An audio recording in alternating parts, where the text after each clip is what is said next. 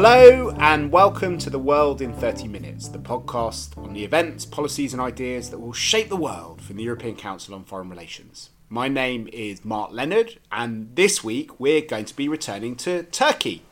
It's now 22 days until the fateful referendum on changes to the Turkish constitution, and we are going to explore with two very distinguished guests what a yes vote for these constitutional changes will mean and what a no vote would mean and what Europe and the rest of the world should do about it or even can do about it. To help us make sense of this topic, we are joined by one of ECFR's council members, Solly Özel, who is also a professor at Kadir Has University in Istanbul, and secondly by Vesla Chernova, a senior policy fellow at ECFR and the director of programmes. And Vesla's also just organised a meeting with people from right around Europe, from lots of different governments, to talk about the Turkish situation, and will be feeding some of the insights that she got from that into this discussion. So, Solly, why don't you start by telling us both what's at stake in the referendum and what the conventional wisdom about what will happen is at the moment? Okay, well, the Turkish Republic was founded by a national assembly. And for all intents and purposes, if these amendments actually carry the day, the National Assembly is going to be just it will be there, but it will not be the powerful institution that it was meant to be in the initial stages. We will have a system, a presidential system, and as they say, a presidential system a la Turca at that, where power is going to be heavily concentrated in the hands of the presidents. And although there are also some loopholes we need not get into, which might actually lengthen the period of the president, although he's not supposed to be elected more than twice. And all in all, most people whose judgment I trust, and my own judgment, is that this will be too much concentration of power. This will basically do away with balance of power between the judiciary, the legislature, and the executive. And thirdly, and certainly more of a concern, what will happen to judicial independence or judicial impartiality, for that matter. And on all those three counts, I think the proposed amendments are wanting. And I personally have one more objection. I don't like the way this was passed in the National Assembly. The vote was supposed to be secret. The vote was some deputies anyway showed exactly how they were voting and stuff. And I think in such things, procedure is as important as the essence of the law. So I'd like to go into some detail on the two scenarios of a yes and a no vote. But before we do that, Solly, why don't you tell us what the latest opinion polls are saying? Well, there are a number of polls that are published, not from very reputable or well-known organizations, and they show the no vote ahead. The two that I trust most suggest a really head-to-head, red-hot contest between the yes and the no's.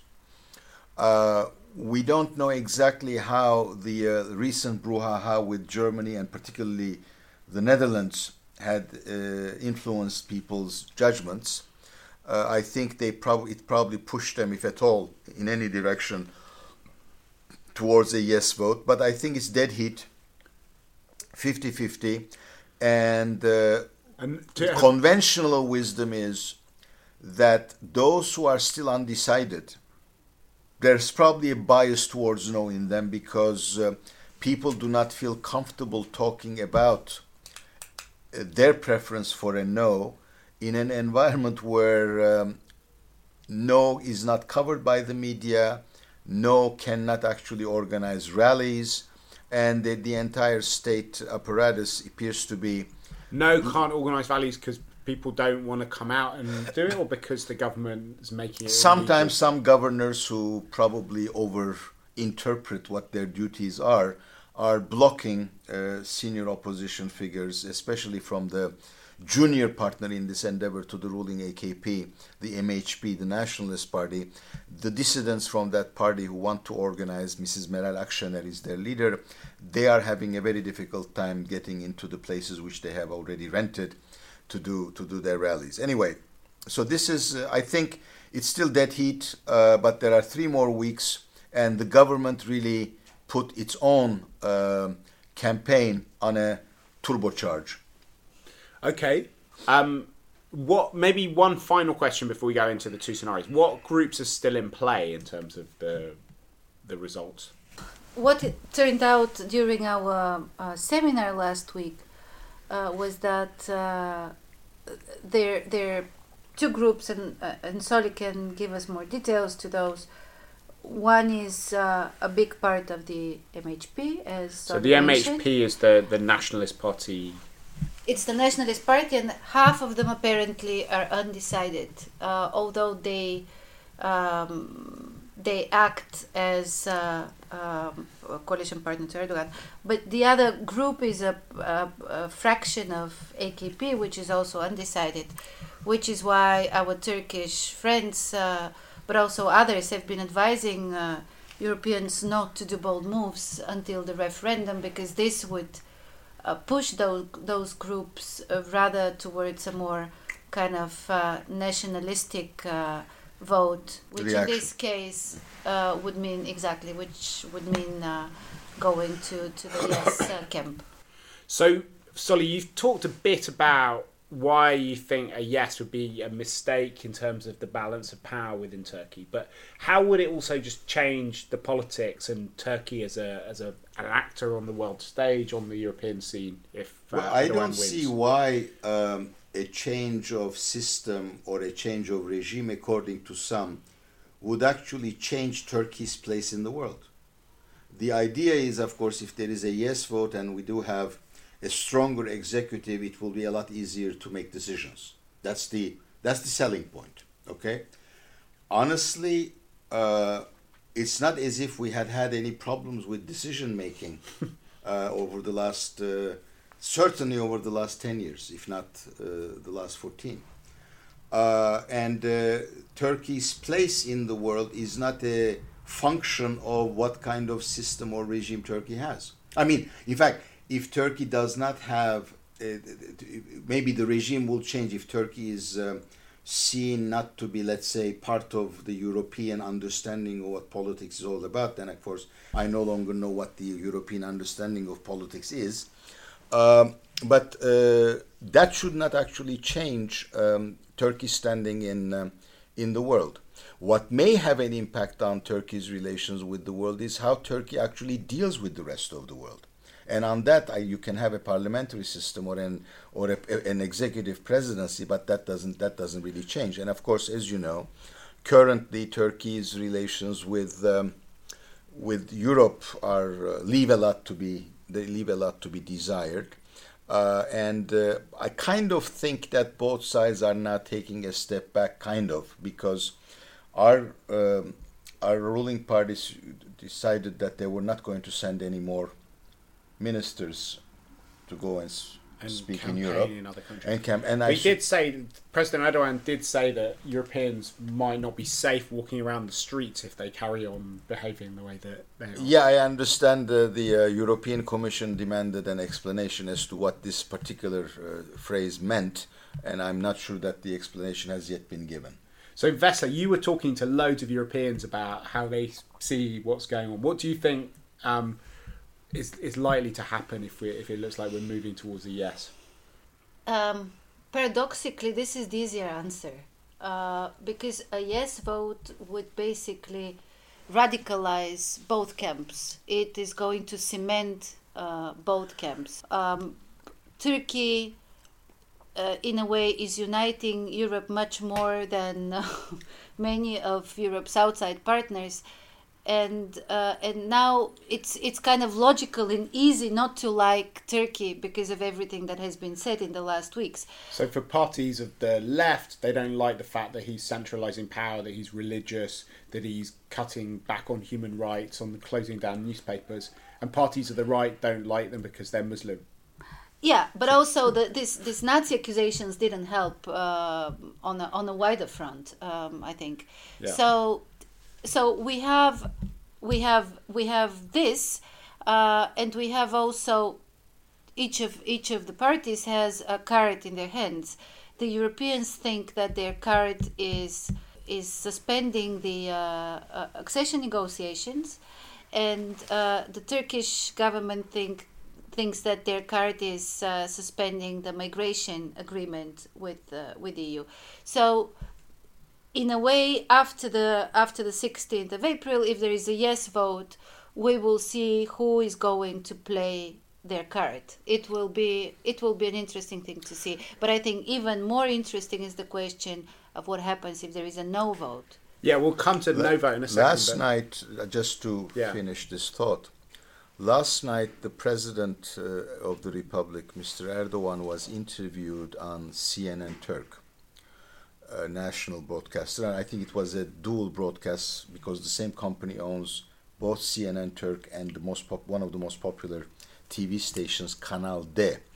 And in there he said, if they continue to call me a dictator, I will continue to call them Nazis. Nazis, yeah. So I guess this was much more of a matter of reciprocity for him because he obviously thinks that being called a dictator is for him, at least as far as he's concerned, is as bad as him calling the Dutch and the Germans Nazis. But that's how he put it there.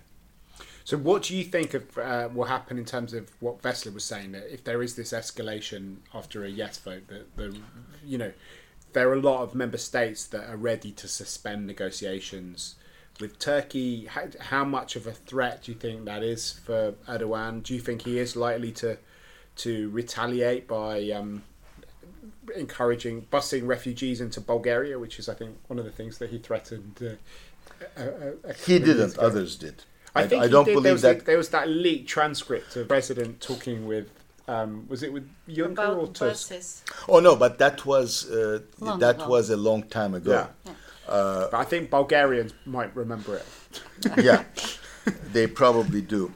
Well, the thing is, accession negotiations have been on a coma for quite some time now. So you really cannot threaten Erdogan or anybody in Turkey, I guess, by suspending them, by suspension. You can't kill what's already dead. Yeah, exactly.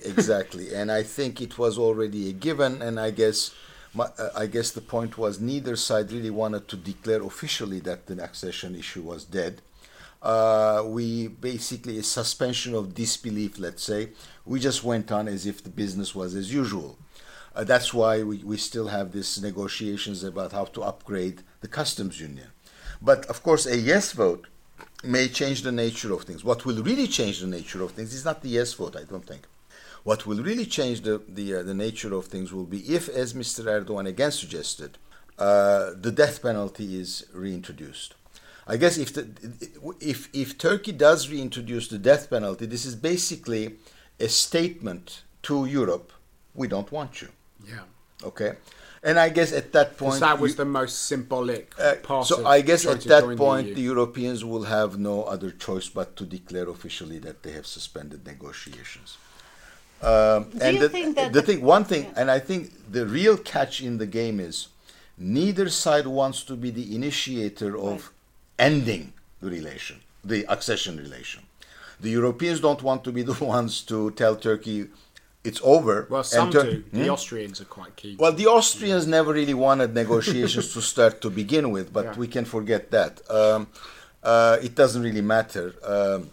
And the Turkish side wishes them to do the deed and not Turkey actually getting out. In the case of escalation, it seems to me that Europeans, as you say, will kill something which is already dead, and this is the most they can do. But Erdogan also in that interview last night said, I want to sit down with the Europeans and reconsider all our relationships with the exception of the economic one. So the economic and trade relationship we want to keep, but everything which goes on the political side, we actually want to review. I wondered if that also means the Council of Europe.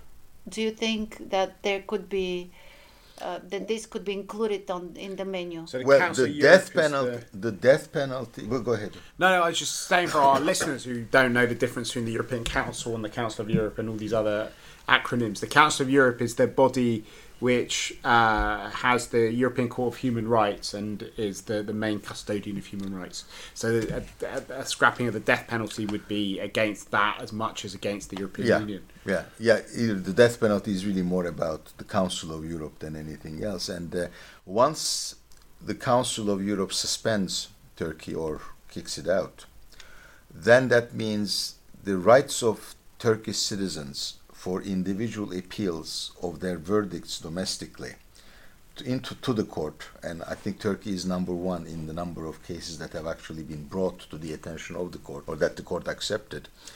That right and therefore that protection, legal protection, will be taken away from Turkish citizens. So that, in my view, will be the most dramatic thing because it will be exactly 30 years since Turkey under President Özal did apply and accepted, the jurisdiction of the European Court of Human Rights. So how big a deal would it be if negotiations get suspended? Because they've been dead for a long time anyway. Is this something which is going to drive Turkey further into the arms of Vladimir Putin, into the arms of the Chinese? He's talked about joining the Shanghai Cooperation Organization. Could Turkey end up leaving NATO? Or is it really just basically being honest about a situation that we've been in for a very long time anyway? Again, look, the Shanghai Cooperation Organization has never been or was not designed to be the alternative to the European Union. It was meant to be and designed to be an alternative to NATO. Therefore, whenever the ruling party pitted European Union or the Shanghai Cooperation Organization against the European Union, it was a non-starter.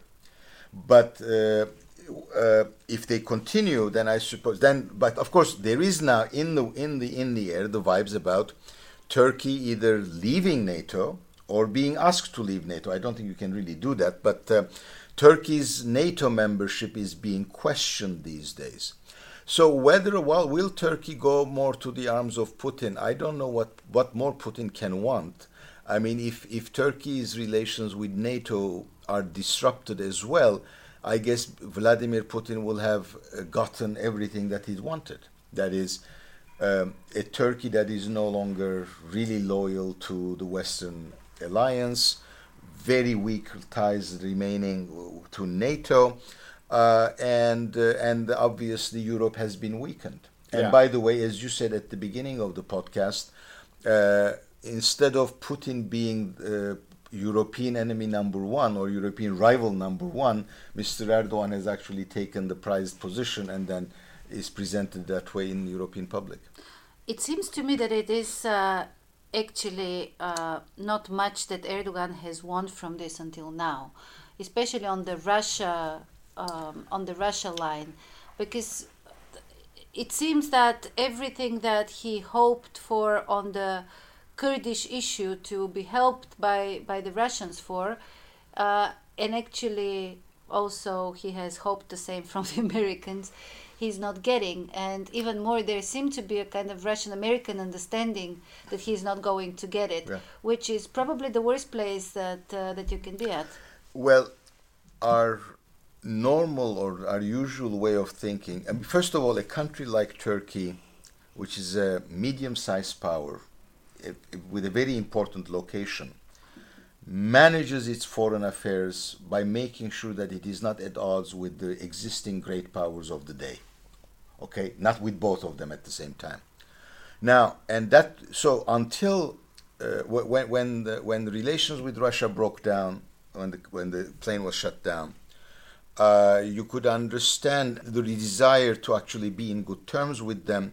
And then you could even understand to actually approach the Russians in order to tell the Americans, look, we have legitimate demands from you and you're not really responding to those. Just be careful.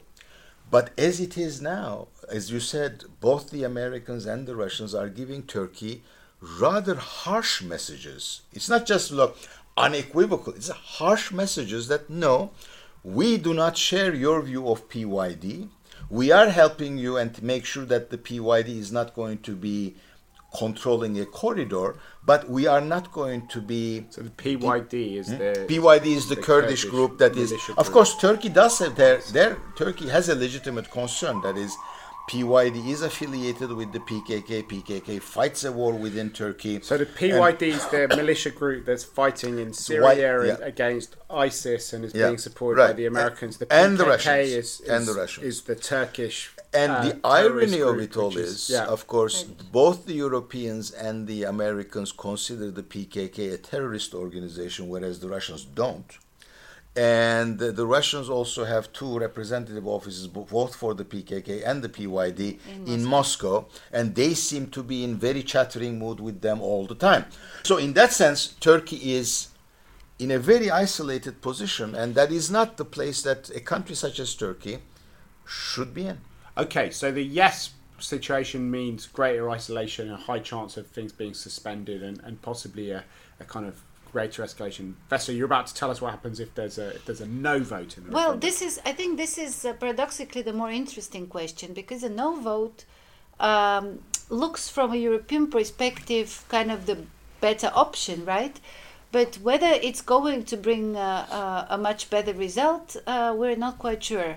We think that a no vote may push Mr. Erdogan to be more conciliatory, to look for more partners, maybe to reinstate the talks with the Kurds, maybe to be softer on the dissidents.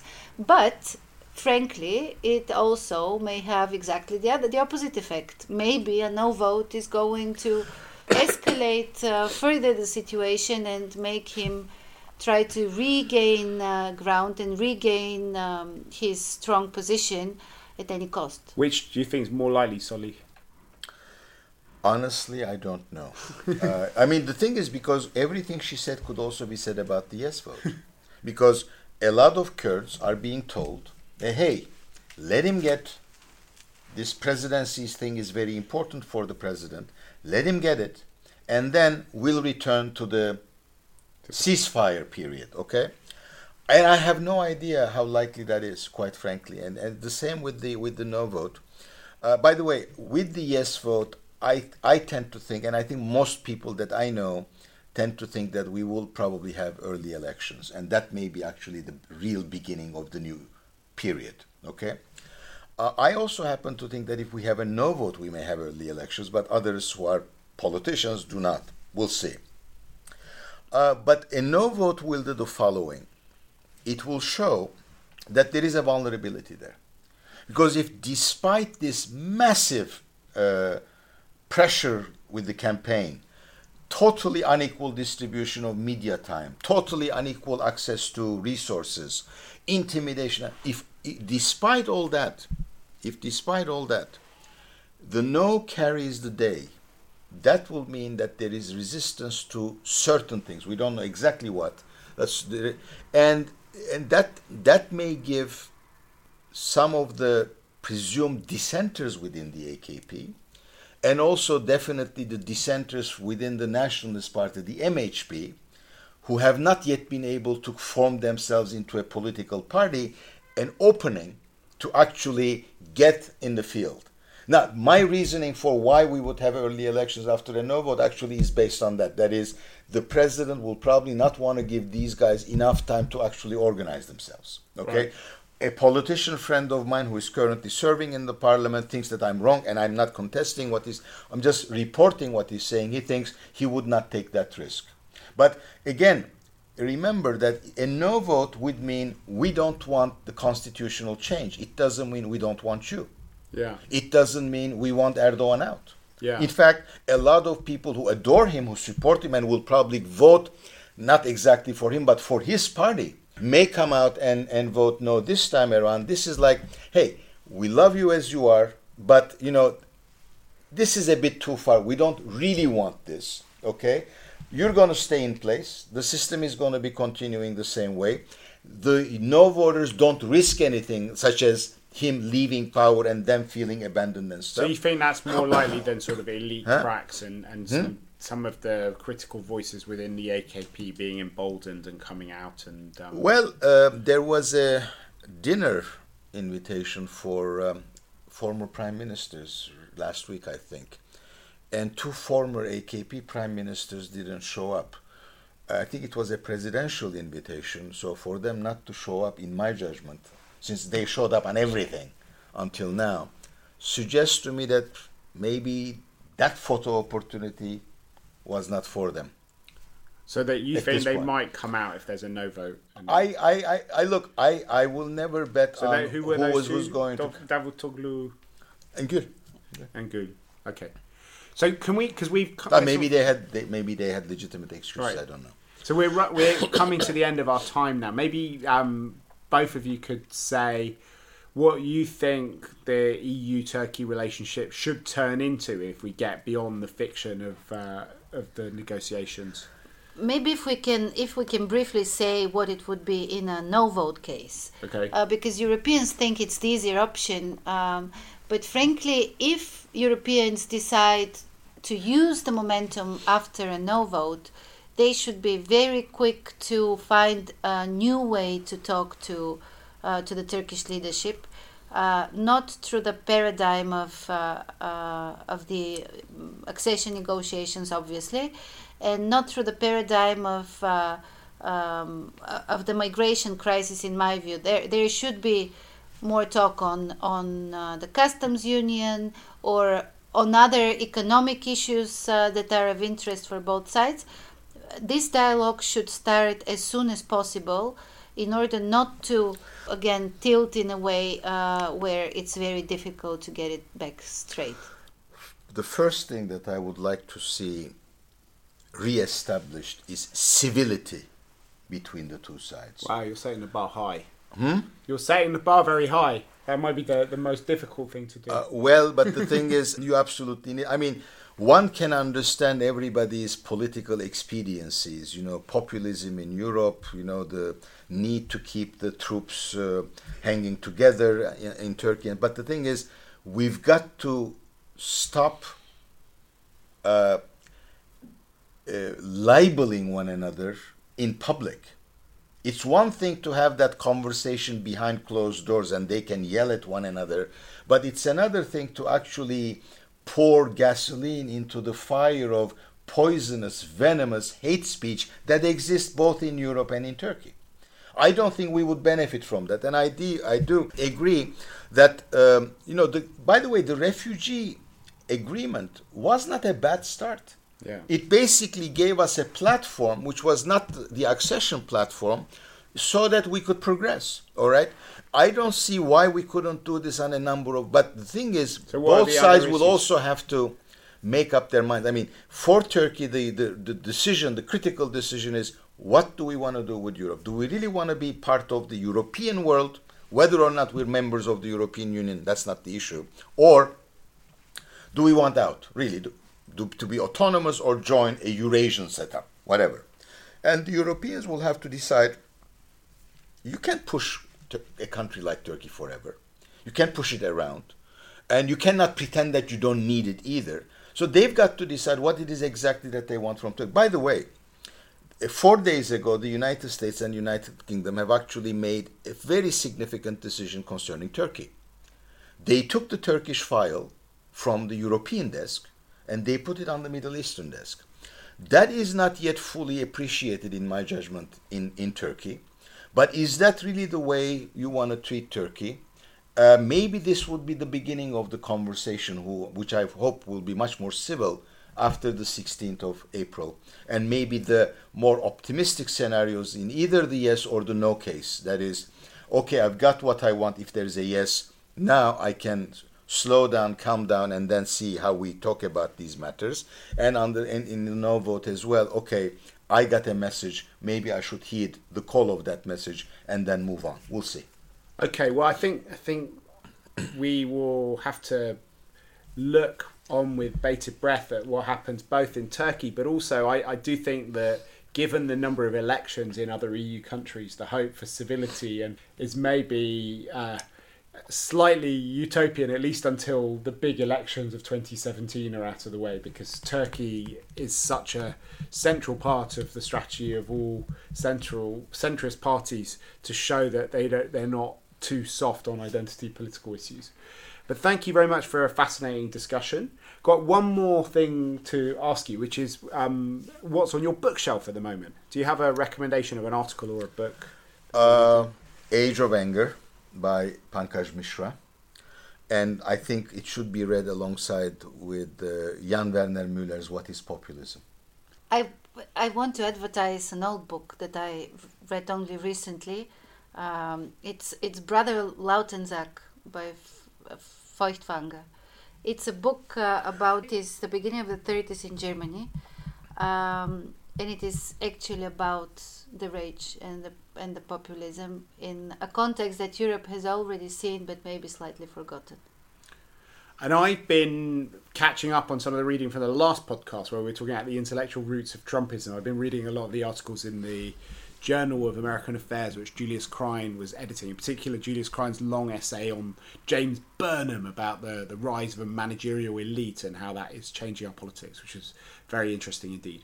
If you've enjoyed this podcast, please do let your friends know about it by writing about it on your Facebook page, on ECFR's Facebook page, by tweeting about it, and above all by giving us a review and a ranking on iTunes or SoundCloud or Stitcher or whatever platform it is that you're listening to us on at the moment. But for now, from Soli Özel, from Vesela Chenova and myself, Mark Leonard, it's goodbye. The editor of ECFR's podcast is Bulin Goimin and our researcher is Ulrike Franke.